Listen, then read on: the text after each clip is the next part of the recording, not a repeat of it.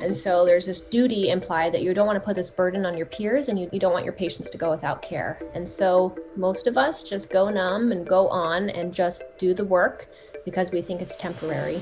But the problem is that an average doctor, one a day, is dying by suicide because of many factors, but sleep deprivation is a big contributing factor.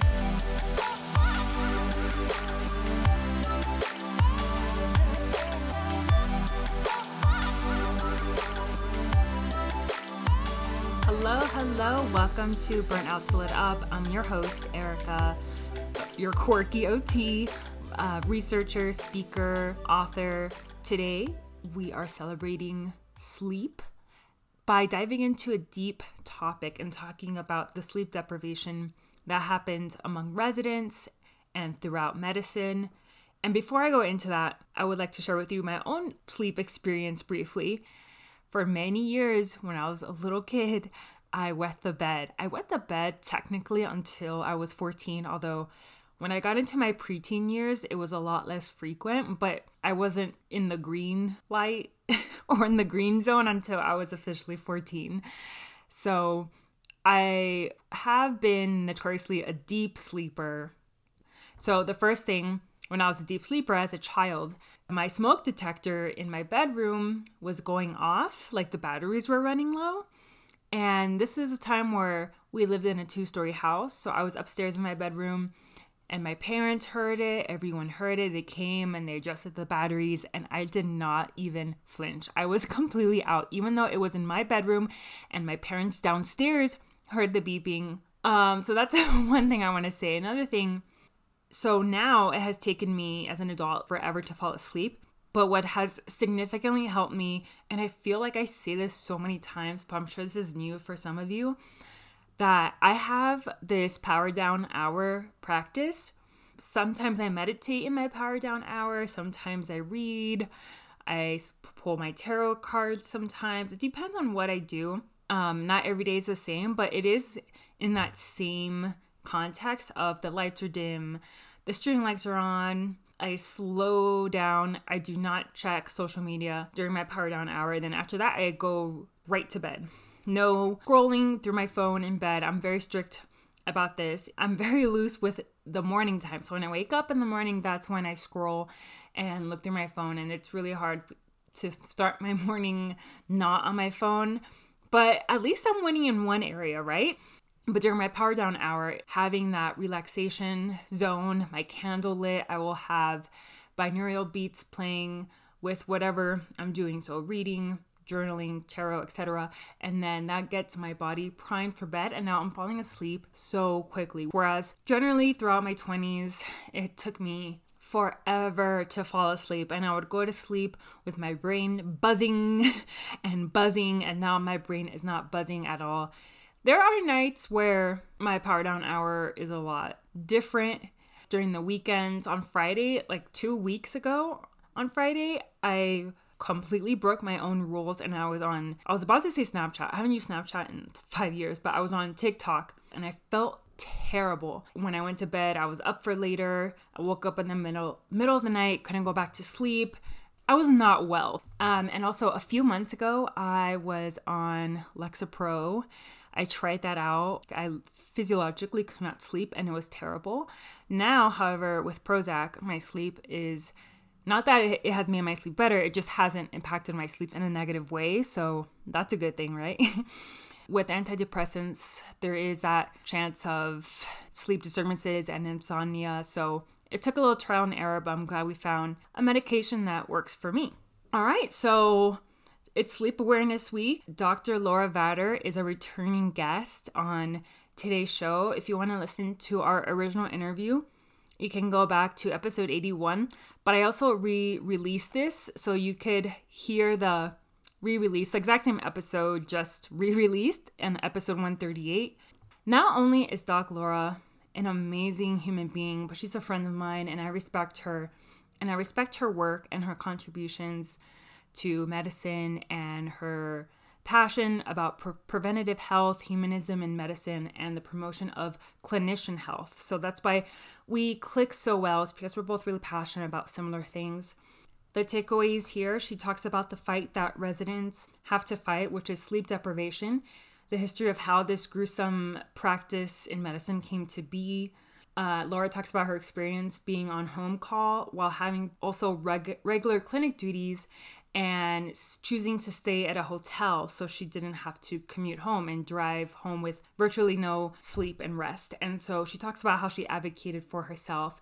She also offers practical tips around how to best maintain your health during stretches of sleep deprivation if you have no other choice, if you are doing a 24, 28-hour call.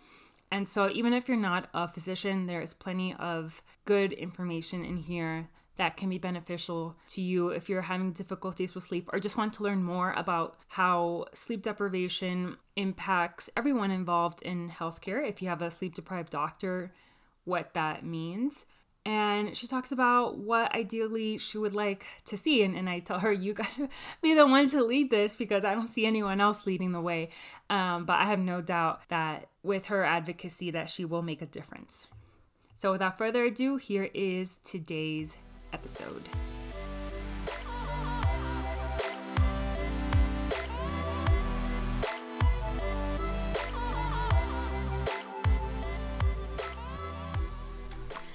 So Laura, lately, because of COVID and because of the past year of what you've been through, what you've experienced as a doctor, you've talked, and even before COVID, you've been passionate about sleep deprivation and something that you've endured and so many other people in healthcare have endured. And you started, I can't remember when this was, but you started taking in people's stories on Instagram, and you have a highlight of that on your Instagram. And I was reading through that when you did that, and I was devastated to see how people are being treated, what's expected of them, and also what you've personally gone through. And this has become something passionate for you, and you've done research on this, and you're learning more about it, and you're advocating for change around this. So what's been your story with sleep deprivation? I know you have a few stories, and we can just start with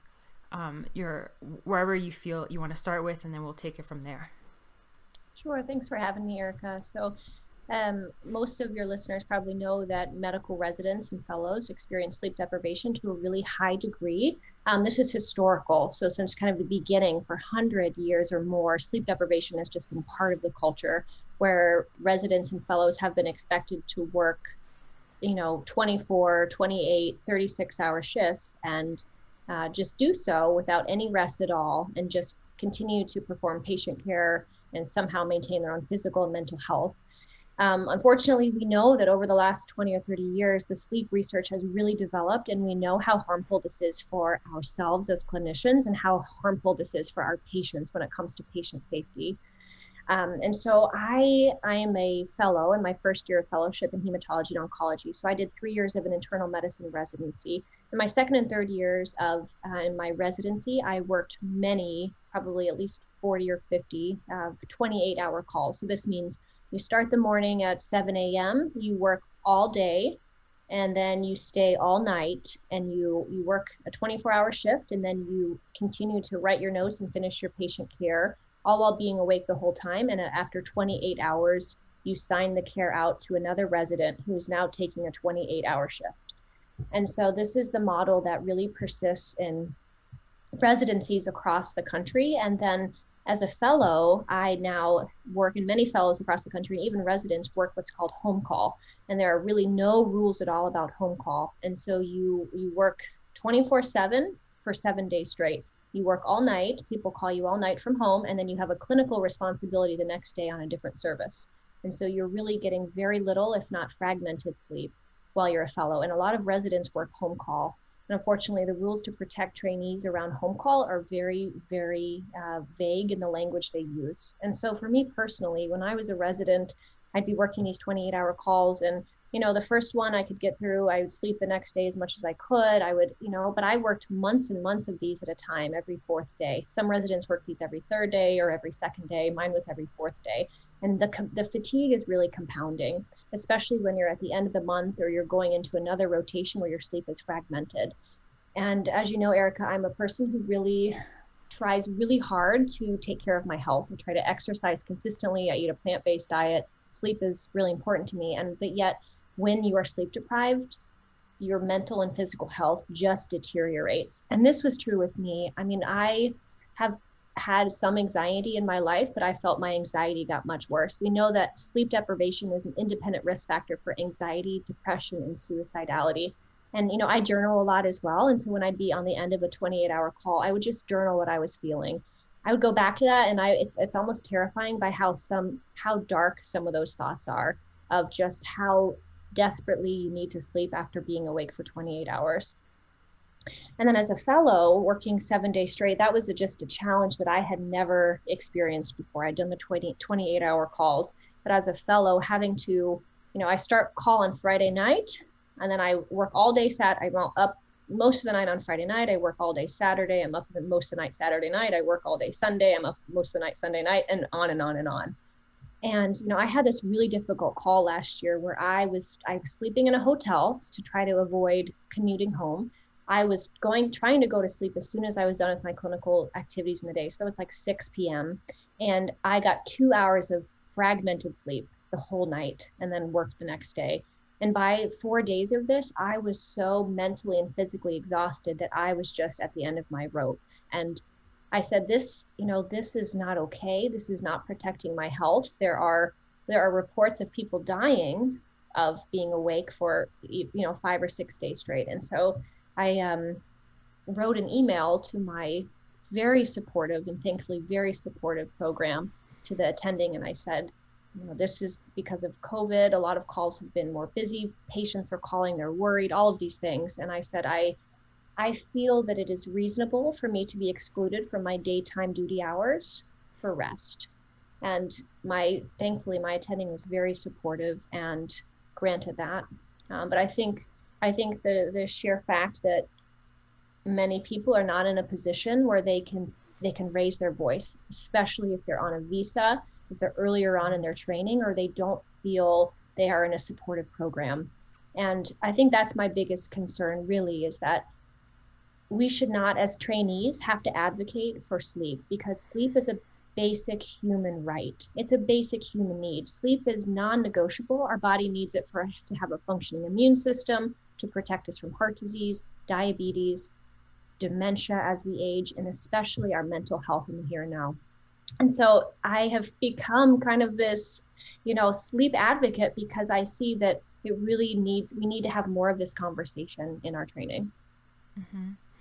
Yeah, I thought when you were going through that, I was feeling so much for you. And when you posted that email that you sent to your attending, right? Was you're attending? Mm-hmm. Yeah, I was so proud, and I felt so much courage. Like, that must have taken so much courage for you to do that. And like you said, other people may not be in the position to be able to do that, or they're too afraid to do that, or maybe they've tried and they've faced consequences. And when you talk about like the dark thoughts and the effects that come from being sleep deprived, this has really blown my mind. And because there's been studies, like, and I'm sure you know about it, that being sleep deprived to some degree, the equivalent of being drunk, or like not being able to make informed decisions at your best capacity, like as if you were intoxicated. So why is it that this is how it is? Like, this is just the way it is in medicine. Like, why was that even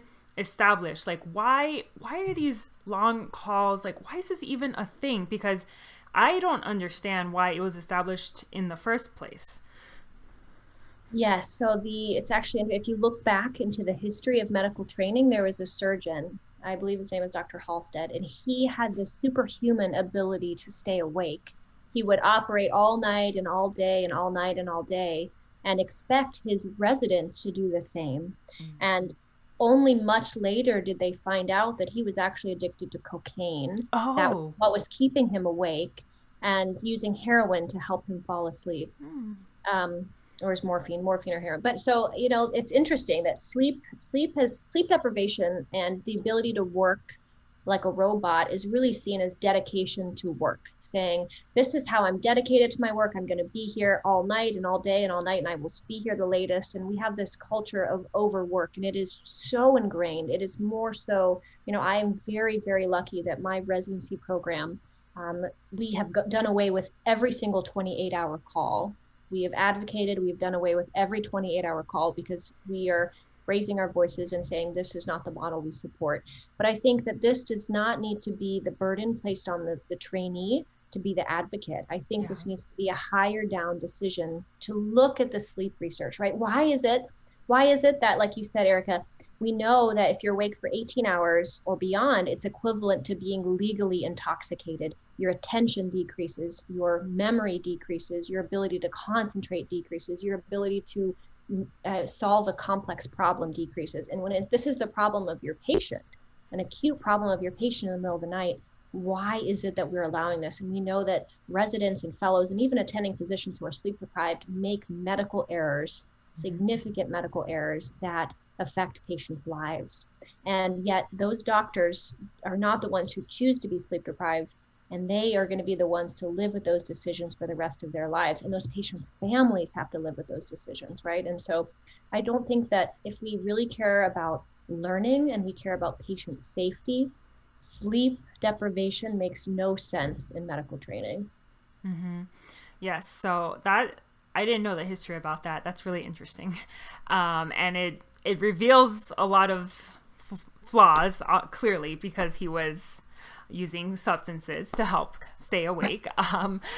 And when you talked about, so I keep alluding to those Instagram stories that you shared of people anonymously, and there was a lot of words and feelings to describe things that are associated with burnout in terms of feeling this inability to cope, feeling like a failure. Someone talked about slipping into a helpless depression. And in your experience, do you think that sleep deprivation plays a role in the development of burnout, or in your experience, or other people in your circle that you've talked to that have also experienced this? Absolutely. I would say that, experiencing, if we're defining burnout as depersonalization, and if we're defining it as exhaustion, and if, sleep deprivation makes a person not want to go back to work. Sleep deprivation makes a person hardly able to function in their role. And we know that it's associated with compassion fatigue, meaning that it's harder to see patients as people and to care deeply about them. When you are sleep deprived, your body is in survival mode. And it's really hard, especially when you're on 24, 25, 26, 20, and beyond. It's really hard to think about anything than your most immediate needs. I mean, your tongue feels heavy in your mouth, your limbs feel heavy. I mean, you are basically going through the motions to try to survive. And I don't think that that is a good model for protecting the health of clinicians or their longevity in this field. How do we expect them to have meaning and purpose in their work and enjoy their work if we are literally killing them with sleep deprivation? Yes. And there's been, I'll talk about burnout for a second before I have other questions related to sleep deprivation. But, with burnout, a lot of the backlash of it has been, oh, well, it implies there's something wrong with you or you're not working hard enough. But in fact, when it is systematic in its very nature, because it's a problem with the work environment. And so if the work environment, and in this case with sleep, if you're not able to physiologically function, because this system of medicine, and then other people wrote into like PAs and nurses, so it affects other people as well. And it's this thing where systematically, where if you don't have the foundation to even succeed at a physiological level, because you're not protecting your health, like you said. It should be very contradictory to this profession of helping people and ensuring health, but it's like the opposite of that. So there seems to be such a big disconnect there. So that's just like my thoughts on that. Yeah, it is a very bizarre thing to, be taught to practice evidence-based medicine, which means looking at all the data and making the best decision. And I think we're really good at this in some regards, but when it comes to sleep research, it seems that the medical community as a whole tends to ignore it.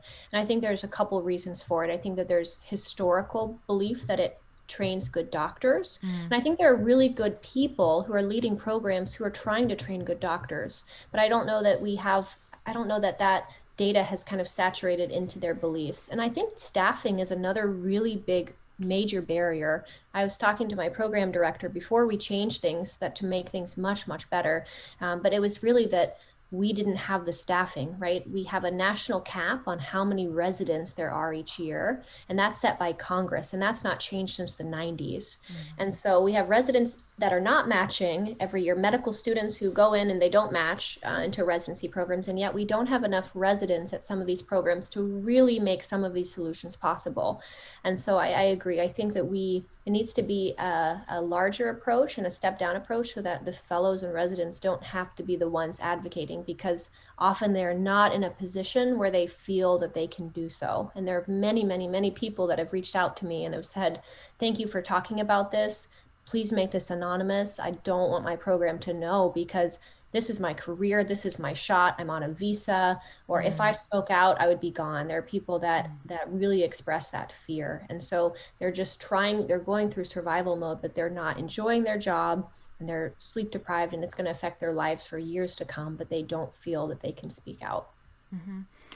And like you mentioned, you're fortunate that you had a good experience in expressing your concerns and advocating for yourself. But I read other stories from your DMs, and I'm sure there's so many more where people experienced rewards for overworking, like you mentioned, like it's accepted and encouraged to overwork, or B, being reprimanded. So what, in your experience, just some stories, what are some examples of people that have been either applauded, even rewarded for overworking and killing themselves in this way, or ways in which people have experienced harsh, even punishment for trying to speak out, for falling asleep, for trying to squeeze in a nap, or anything like that? Some of these stories come from people around the world who have reached out to me. There was a woman who said that, she fell asleep and her attending threw a wet paper towel in her face while she was asleep. People have had objects thrown at them in the operating room for dozing off. People have been said that they don't care about their jobs, or they're not very serious about their work if they're not willing to stay later than everyone else on the team in the evening. I think that another woman has said she would be punished by every question she got wrong on rounds. She would be punished with an extra 3 hours awake.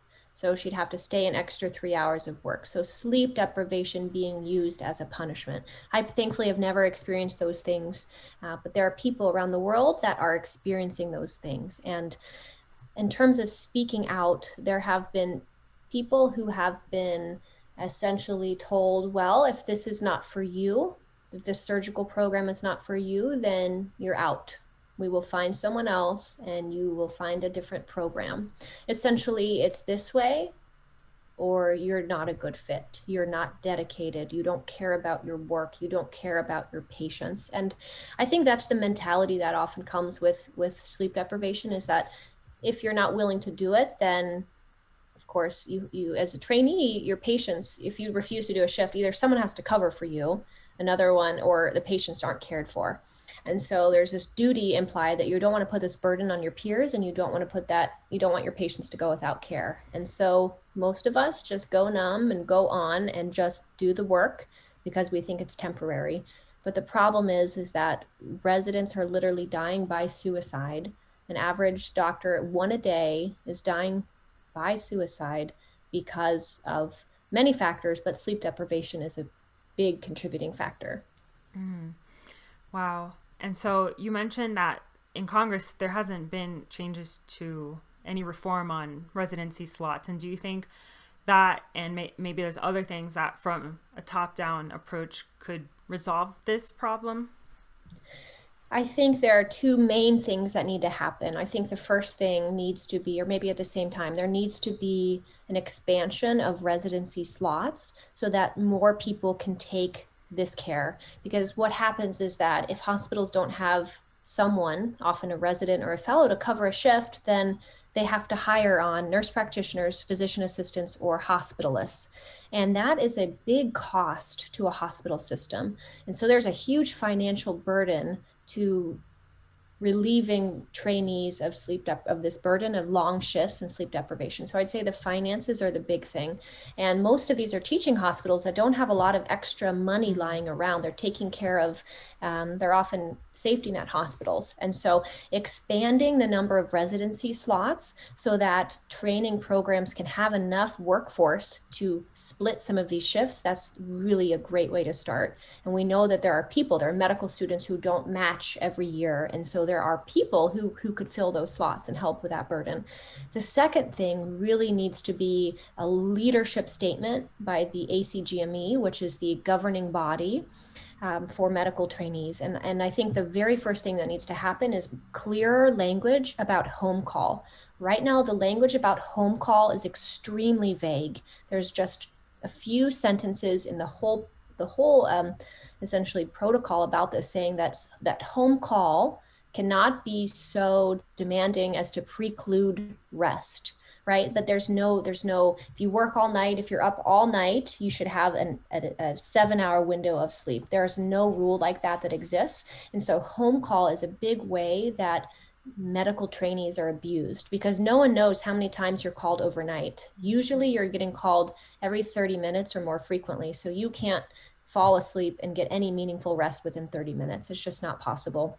And our physiology of non-REM sleep and REM sleep, it just does not facilitate fragmentation of our sleep through call. So there needs to be a dedicated period of rest for anyone that's working a home call shift. And then lastly, there have been many national organizations and polls. So patients do not want trainees they don't want tired doctors to take care of them. We know that. And the Institute of Medicine did a huge dive into the research and actually recommended that no resident should work more than 16-hour shifts. So with an 8-hour period of sleep. And I think that's a very reasonable goal. This has been supported by a number of national organizations. And so those major things, those three things: Congress increasing the slots for medical trainees. Now that hasn't been done since the 90s. And then having better rules when it comes to home call that are very clear. And then, this is not hard to do, but making a 16-hour limit for any trainee is, I think, the three big things that would need to happen. Mm-hmm. So we need you to lobby for this.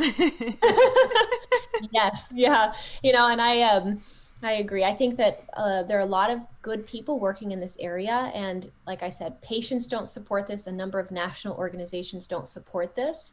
And the big problem is staffing. I think it comes down to staffing, and that hospitals don't have the budgets to be able to do this. And so doesn't everything come down to money, Erica, right? Yes. I think that if we can fix that, then we can really do a world of good for our patients and for the doctors that we are trying to train to be compassionate, caring, like your podcast says, lit up people who are passionate about what they do. And I think doing away with sleep deprivation would do a world of good to make that happen. True or false? You have thought about leaving patient care or having a non-clinical side job. If that's true, that's totally okay. It doesn't make you a bad person.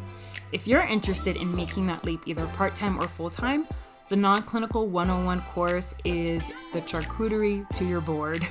My husband, Mike, took this course at the beginning of the pandemic and successfully landed an account executive role for a rehab EMR company. I can't tell you how happy he is working remotely and stepping outside of direct patient care, but still working within the clinical world. This course offers comprehensive information, resources, and step-by-step guidance about making the right moves into the non-clinical world. Mike's most valuable takeaways were learning which roles best aligns with his interests and personality, and how to stand out in the non-clinical world through strategic job searching and resume planning. You can use my unique affiliate link and save 50% off the course. Link is in the show notes, or visit joyenergytime.com/resources. Yes, and as you were talking, I thought about going back to sleep deprivation and burnout, and you mentioned compassion. Sleep is a resource. And there's this model in the burnout world, job demands resource model. So if there are too many demands and not enough resources, or the demands exceed your resources, then job stress, burnout are likely to occur. And so like the demands are high, aka like in this case, the amount of hours, the workload, and cut into that resource you need to replenish yourself. So like I was trying to put it into words from a theoretical standpoint, but that's like, it just came to me like to mention that model because I'm very passionate about that research, that line of research. And so that is interesting. And you read a book, I don't remember what it's called. I don't know if you're still reading it, the Telomeres book. Okay, it's called Why We Sleep. Oh, okay. Is that by Matthew Walker? Yes, and there's also the Telomere book is another book as well that is fantastic, and that one is called the Telomere Effect, and that actually is the authors of those books won a Nobel Prize for their work. Wow. Essentially, telomeres, for those of you who don't know, is they're kind of like the plastic on the shoelace, like they protect your DNA. They are the caps on the DNA that protect it, and the telomeres are linked to your aging, and we know that the quicker that they shorten and that kind of plastic gets eroded away, the quicker you age. And sleep deprivation is one of the fastest ways to cut into that telomere and to deplete essentially your ability to live a long, healthy life. And I mean, this whole book, Why We Sleep, I recommend that for anyone who has not read it. It's very readable. It's essentially all of the research on sleep for the last 30 years about why it matters and how to protect your sleep. And there's a chapter on here about medical trainees and clinicians as well. So it's a highly readable book, and I really recommend it. Yeah, that stat I mentioned about being intoxicated, I got it from Matthew Walker. Yeah, it's and it's why, and we know that residents, in nurses too, right? They're asked to work double shifts. A lot of PAs and NPs are asked to work overnight shifts, and this is not just residents and fellows. This is attending physicians and across the spectrum of clinicians expected to work long hours. But then they're driving home, getting in car accidents. They are putting other people at risk, not just their patients, but other people on the road. There are many, many reasons why this is not a healthy model for anyone. You remind me regularly of the importance of that mindfulness piece of being compassionate, and it's how can you be expected to be more compassionate if you just don't have the resources to do it. So I just keep coming back to that because it makes sense, and it's for the betterment of patient care. It's for the betterment of society at a whole. So we just need more money, like you said. It's true. And this is one of the most devastating aspects of sleep deprivation to me, because I write, I'm a writer, I journal when I'm rested, I journal when I'm sleep deprived. And, when any person that's sleep deprived is being honest with you, they have compassion fatigue to some level.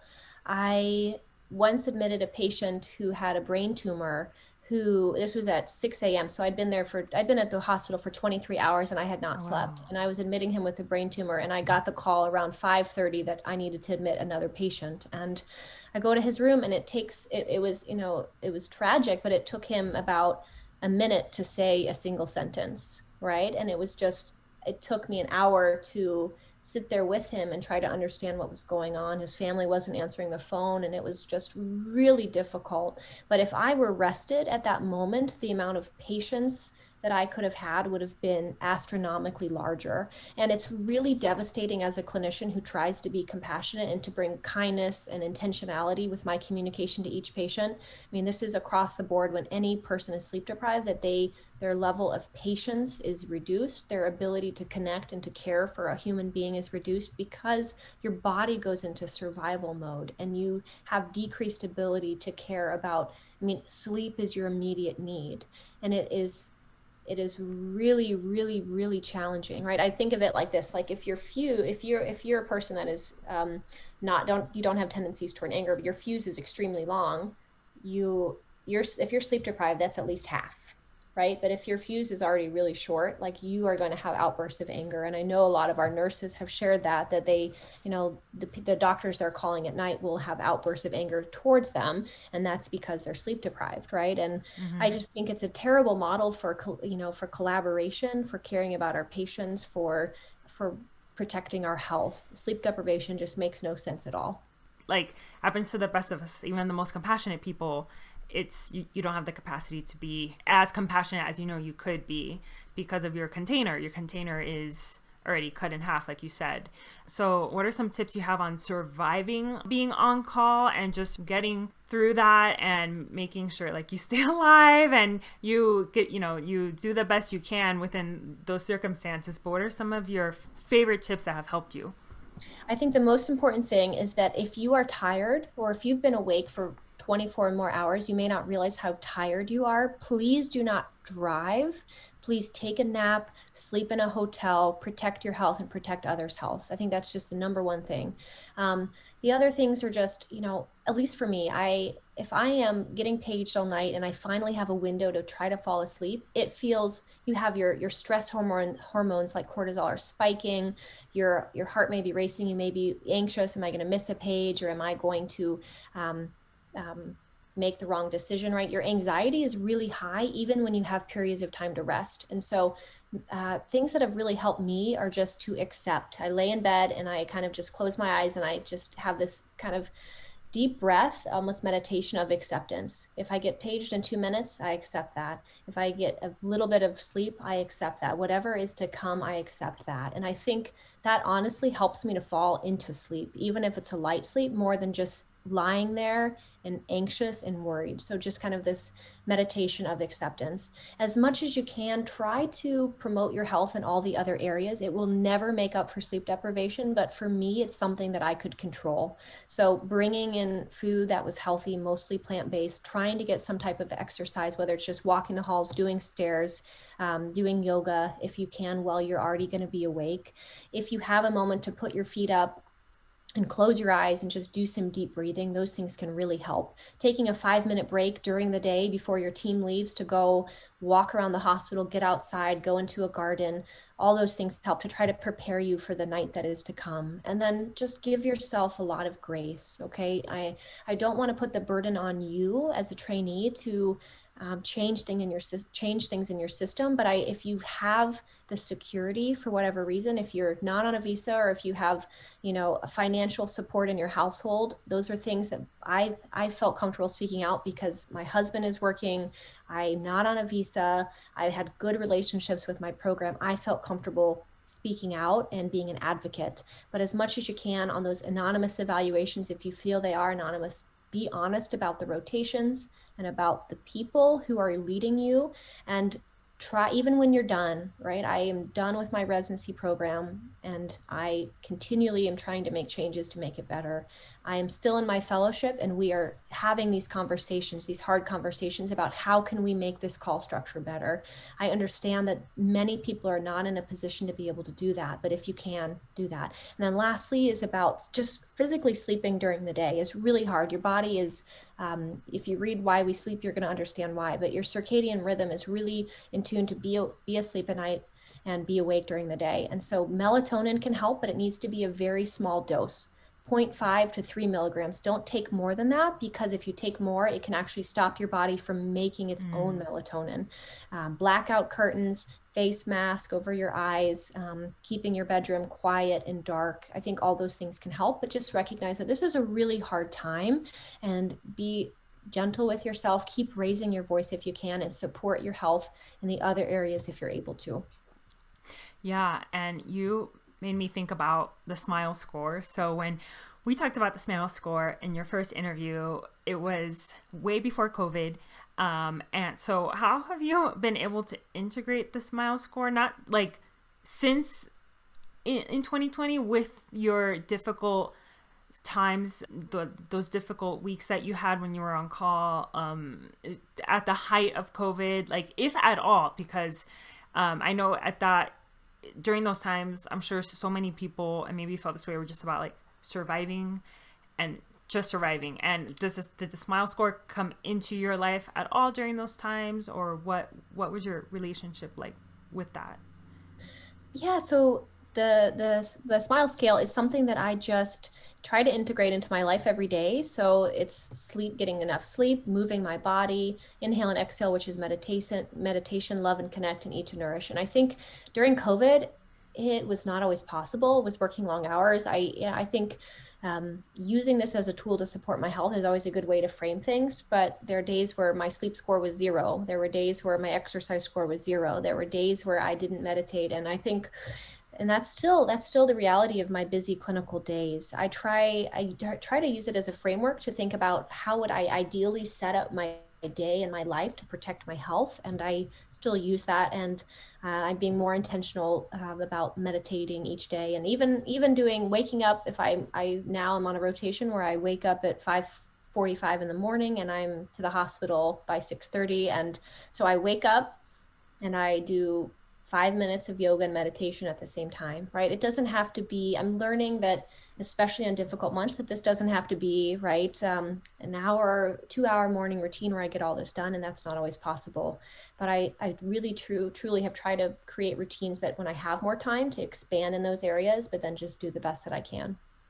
Mm-hmm. Yeah, and I think for me too, it's about quality, not quantity. So if I have a few mindful moments throughout the day, now that I'm back in a clinical setting, if I have a few mindfulness moments, and no, I'm not kidding you. When I'm having a moment where I'm just like a little frustrated, I'll remember one of your posts or thinking about, Laura talks about being compassionate, and I have a moment where I pause, and something that helped me, which it kind of not necessarily related, but I feel like I have to say it, where it's like, your patients, it's not that they're giving you a hard time, it's they're having a hard time. And I try to remember that a lot. And has helped me so much, and to be more mindful and more still. And it helps to create a lot of space in my day. And it just creates space to breathe and to be with my patient.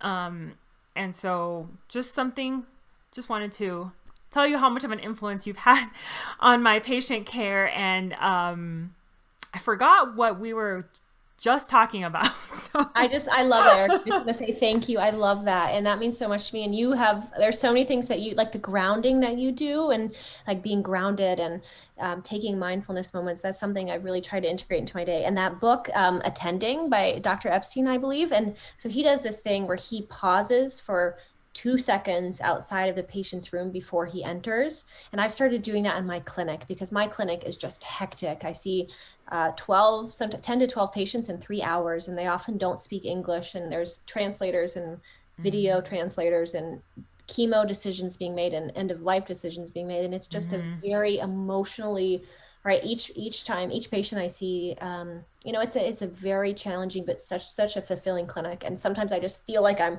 rushing from one place to another in that window. And so taking a deep breath outside of each patient's room and just saying, let me be present with this person for the time that I have, that just helps me slow down. And it's really hard to slow down in clinical practice when we're taught to rush and see as many patients as possible.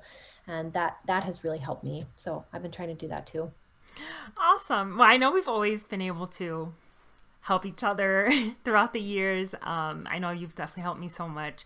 I remember what I was saying. It's the quality of the things in the Smile scale versus like how much you do. Like if you can't do an hour of yoga, can you do, like you said, check in with yourself before walking into a patient's room? Like you absolutely can. And can you movement, like you said, like walking up and down the stairs, or like the days where I'm in the clinic, those are 10+ hour days, so I don't have the energy to do an intense HIIT workout when I get home. But what I will do, I will take a walk, and during that day I use it as like I've moved my body a lot, and now like I'm gonna listen to my body, and I need to take a walk just to kind of decompress. And so there's a lot in the Smile scale that for me, it's been something that it's about making it manageable and making it fit into your life versus you having to go out of your way to like do these big grandiose things that aren't sustainable or feasible, especially like when you're going through so many stressful shifts. Just remembering like, oh, like even if you had a zero score in sleep or 0 score in movement or whatever, it's not to punish yourself. I remember last time you were talking about like looking at your score and noticing how you feel. And sometimes you could correlate your score versus how you're feeling, because exercise makes you feel good. Sleep makes you feel good and it's healthy for you. So it's so good. And I really believe that any movement counts, right? There are days where I have 10 minutes before something else is happening. And I just say to myself, sometimes it's hard to do this. So I say, I'm just going to go walk the stairs for 10 minutes. And walking around the hospital is a lot of exercise, right? We do get a lot of movement in our day, especially if we are more sedentary. Being more intentional about it, all of that counts and really does matter. Okay, so you wrote this piece that when I read it, I have to admit, I did tear up, and I felt, first of all, you're an excellent writer. And for those of you listening that don't know, because I don't think many people know, but Laura's my writing buddy, and we keep each other kind of accountable for, we're buddies first, writing accountability partners second. Laura is a fantastic writer, and she's working on a book, and so am I. But you wrote a piece in The Valley, and it was your account of your daughter questioning death and your experience with losing a patient that in the midst of COVID had to say goodbye to family members on a screen, and like that whole experience. So can you share a little bit about what led you to write this piece? So this past year, so many clinicians have experienced a really high amount of grief. And grief is something that we don't talk about in our training. At least we didn't talk about in my training. When you connect with a person, and it really depends on how well you know them and how long you've known them, in my experience, but that you are going to experience sadness, and you may even grieve the loss of their life. And in my training this past year, and especially now into my fellowship, I'm a cancer fellow, is that I experience this emotion of grief on a pretty frequent basis. And I still believe that it is important to connect with our patients and to care about them as people. I do not think that going numb and kind of compartmentalizing these areas of my life is a really healthy thing, because I believe that my patients' stories become part of my own. They help paint this tapestry that's my life, and I love that they're part of my life. But grief is something that we need to talk more about, because it's an emotion that when we care deeply about people and we care for them through serious illness, that we may experience. And I think we need to complete the process. I think that kind of shoving it down deep and pretending it doesn't exist is not healthy for us. And so finding a space, whether that's at work, whether it's talking to your coworkers that are having a similar experience, whether it's talking to a grief counselor, journaling, I think they're really healthy ways to express that grief. And for me, writing has been one of the ways that I have kind of coped with this. And so that essay in The Valley, it was written during the height of the pandemic in the spring of 2020, where I was taking care of a lot of people on the COVID ward who were dying, and they were dying alone. And just this reflection of watching people say goodbye to their loved ones, especially this woman saying goodbye to her family over a screen, and then me going home and being able to hold my child at night and not knowing, where in my life, when am I going to die, and will my daughter be able to be with me? Will I be alone or not? And there are a lot of complex emotions that come with this work, and we don't talk about it. And I think in my writing, it's something that I bring a lot of things to light that are hard to talk about, because I think it's important to recognize that there's going to be secondary trauma, there's going to be grief, you're going to experience a ton of emotions in your work, and it's healthy to feel those emotions, to express them, and to find a way to cope with them. Mm-hmm.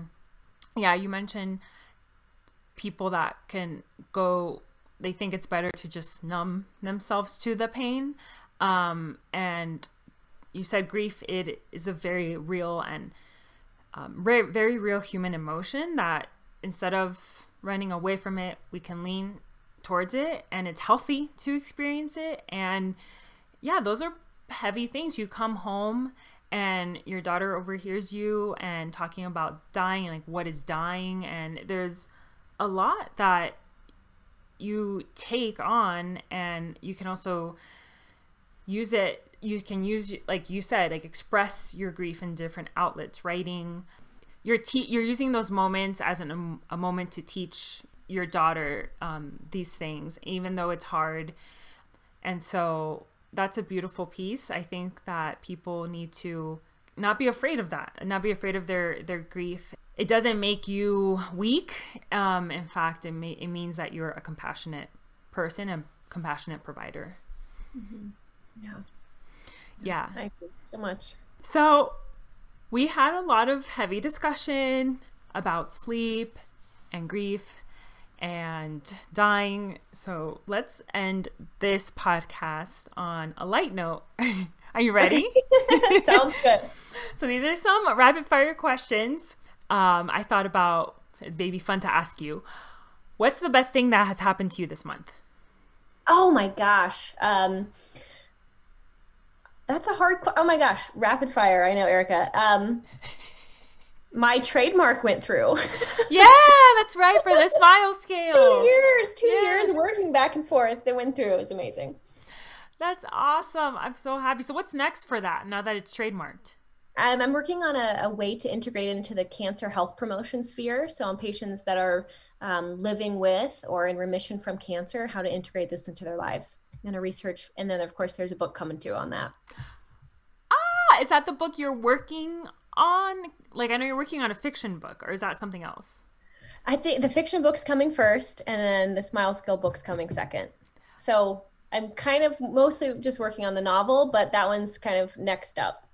Oh, yay. Okay. Yay. We're writers, up and coming writers. Watch out, world. If you could lock yourself up for 6 months and work on your book, where would it be? Right here in my office with my walls are painted this color rain. I have little twinkle lights up. I have a view out my window of the woods, and I have a tea kettle right there on the side. And this is like my Zen space. So it would be right here. How about you? Where would yours be? Mine, that's a good question. Mine would be in some sort of, and it's probably very cliche, but some sort of cabin in the woods, because mountains, as you know, personally, like, you know that we love mountains. Something about the mountains, it's very serene and tranquil, and that's where I would be, somewhere like very cabin-esque, very, that sort of vibe. Oh, I love that. I love that. Have you had any weird or vivid dreams lately? I guess that, yes. I'm so bad at rapid fire, Erica. Oh my God. My brain is just not working right now. I'm like, I know I've had a dream. My novel came to me in a dream, but I can't think of any right now. Like, what would be a vivid dream? No, I can't think of any. Sorry. It's okay. I had a dream last night that Emma Watson wrote a blog about where to hike in Colorado, and I went to that place, and it was just very dream, not real, like just the whole thing. And then I was thinking, I have dreams, but then like I forget my dreams most of the time too. So what's your favorite way to manage stress? Writing is probably my biggest way when I'm having like an acute stress in my life, like something terrible just happened, or I am experiencing a really difficult clinical situation. I just will open the document on my phone and just dictate into it. And then if I'm at home, I'll just write into it. And then my second favorite way is walking somewhere in nature, anywhere in nature, just being outside. Mm-hmm. Name one thing you've learned the hard way. Oh gosh, a million things.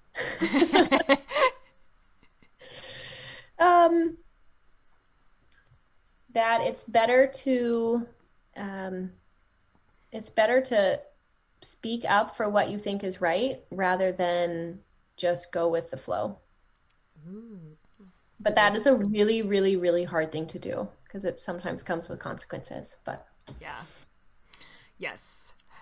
What's your guilty pleasure? Right now I'm watching The Queen's Gambit. It's so good. Yeah, so I don't know, is that a guilty so sometimes Netflix, that's probably my big one right now. What about you? I put Nutella on my bagel every morning. And I don't care if it's not like necessarily the healthiest breakfast, but I do eat an omelet on the side of it with spinach. And so I try to, like, I balance it, but like I have to have Nutella every morning. Oh, Nutella is so good. Oh my gosh. Yeah. Well, that was it for the rapid fire. So yeah, I'm bad at it too, because when you would ask me, I clearly was not very quick to answer these questions. But so where can people? I'm like a very cerebral person. I'm like, okay, let me just really assess the question. And I'm like, no, it's not done. I get you, Laura. I'm the same way. I'm like, how can I answer this in the best way possible? I can't just go with it. So where can people connect with you, find you? Awesome. So I have a website that hosts most of my writing. That's lauravater.com.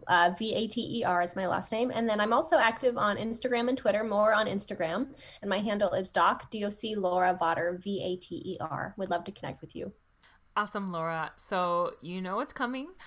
What makes you your most lit up self?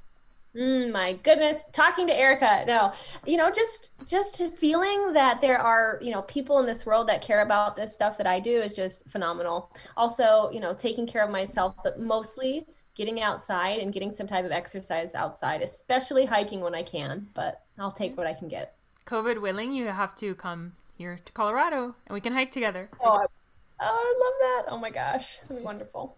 Well, thank you, Laura. Thanks for having me, Erica. I really appreciate it.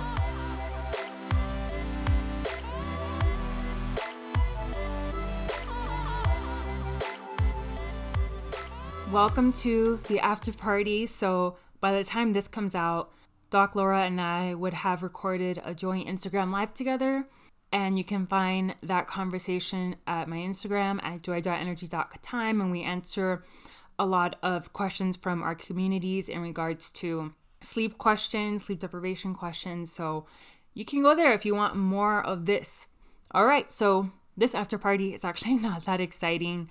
Honestly, earlier today I felt like crying just because I get into these bouts of feeling overwhelmed. And if you follow closely on Instagram, I have been making more posts about being overwhelmed. And I made a sticky note post about overwhelmed to overflowing and just changing the view of being overwhelmed. And even with this perception of view it as overflowing, it hasn't been helpful for me today. And I have been feeling the stress of it. And to be honest, I have not been really inspired to come up with a really inspirational, dramatic joy tidbit. And then I started to think about this documentary I saw a few weeks ago. I may have already mentioned it on the show, but Into the Wild. The documentary came out in 2007. It's based on a true life story from Christopher McCandless and how he died in the wilderness in Alaska in 1992.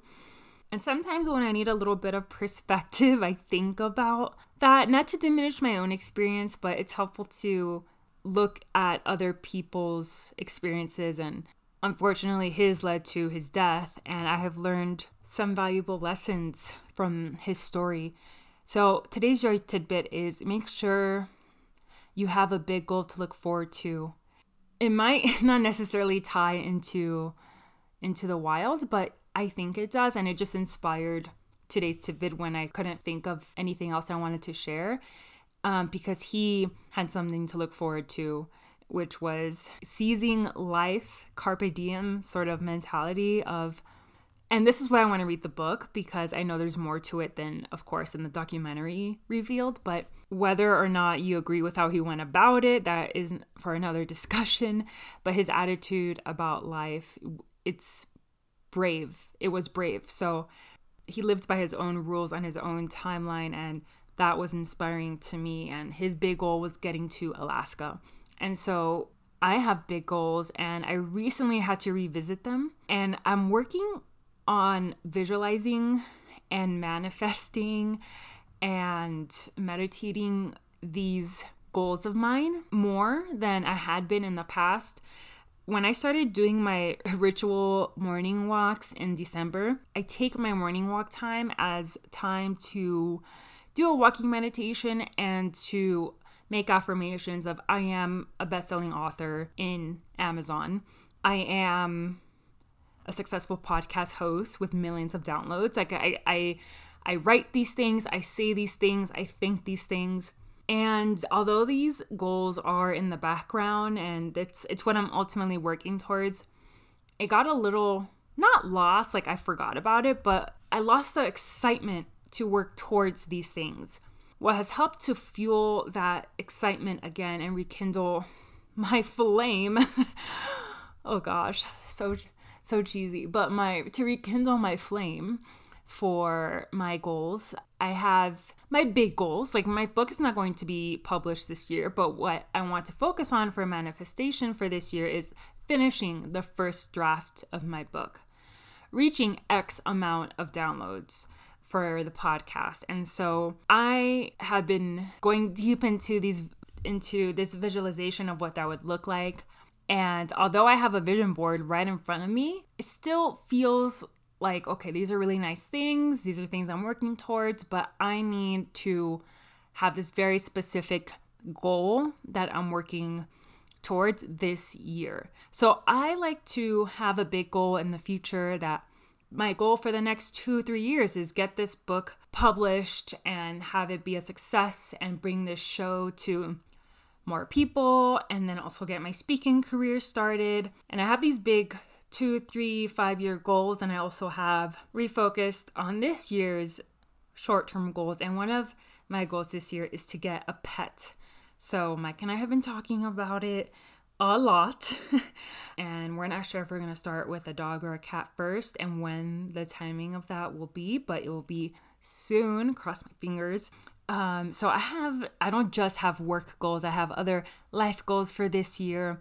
And I've been thinking about, okay, so I have these short-term goals. How can I have a creative way to look at them, to celebrate them? And there's different ways you could do that. You could write a letter to yourself. You could have a vision board like I do, but I feel like I need something else. And I saw someone on Instagram, she wrote on sticky notes her goals and taped them onto champagne bottles so that when she reached her goal, she would pop open the champagne bottle. And I think that's an excellent idea. I want to replicate that, but I don't like champagne, so I will replicate it with wine.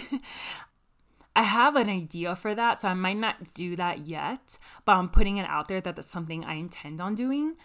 And I think it's so important to have something to look forward to, whether it's a short-term goal, a long-term goal, a way of living, a lifestyle that maybe you don't have, but you envision yourself having, something to look forward to. All right, so as far as what I love in my 30s, I tried really hard to think about something and I could not. And so this could be a sign where A, I need to think harder, or B, maybe I need a new segment now. Or maybe I just get rid of this little segment altogether and we just stick to the Joy Tidbit. If you have any creative ideas for a segment, message me, email me.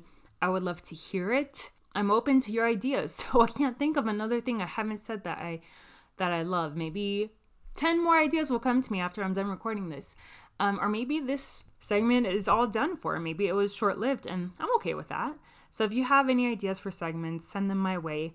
I appreciate you listening so much. Have a great rest of your day, and I will see you all next week. Do you want to help support our show in 5 seconds or less? Of course you do. All you have to do is subscribe to the show, and if you have about 30 seconds, then rate our show and leave us a quick little review.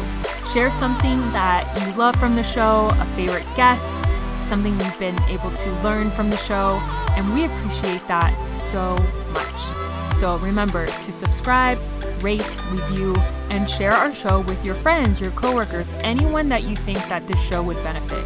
We appreciate it so much. Thank you.